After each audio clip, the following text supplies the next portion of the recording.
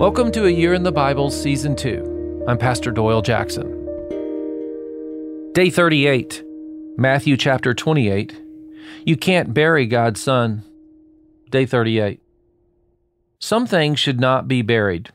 You know, most places in urban and suburban America, you're not allowed to bury, your pets, definitely not other family members, especially in the back lawn. It's not considered healthy. Let's be honest, it's kind of criminal. Well, it's just spooky, all right?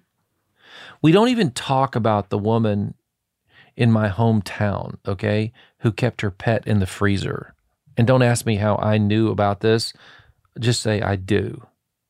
Most people know about the small town of East Palestine, Ohio, and how it ended up in the headlines for weeks in February of 2023 after a Norfolk Southern train hauling dangerous chemicals jumped its tracks and created an environmental nightmare for residents and cleanup crews alike. What was the uproar? No one wanted them to try to bury this dangerous material in their backyard.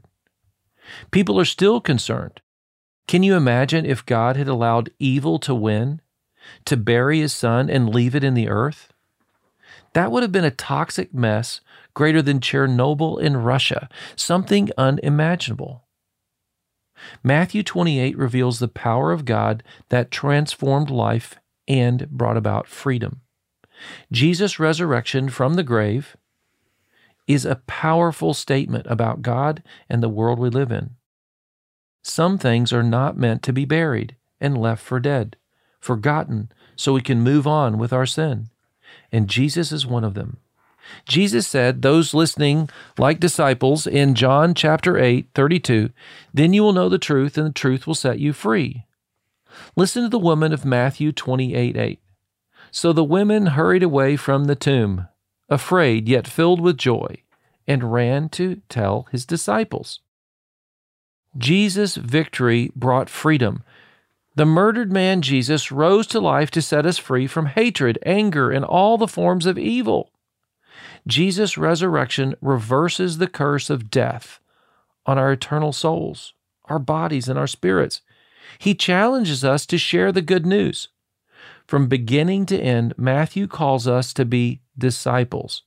He challenges us all that we can do the same things that they did. Listen to Jesus in Matthew 28. Then Jesus came to them and said, all authority in heaven and on earth has been given to me. Verse 19. Therefore go, make disciples of all nations, baptizing them in the name of the Father and of the Son and the Holy Spirit, and teaching them to obey everything I have commanded you. And surely I am with you always to the very end of the age. This is our commission, our calling. Let the world know you can't bury God. Let's pray. Jesus, I'm glad you're alive. I will follow you every day. In your name I pray. Amen. Excellent reading. You've read through the first gospel, Matthew. Let me know how it went. Email me at pastor@tcnd.org.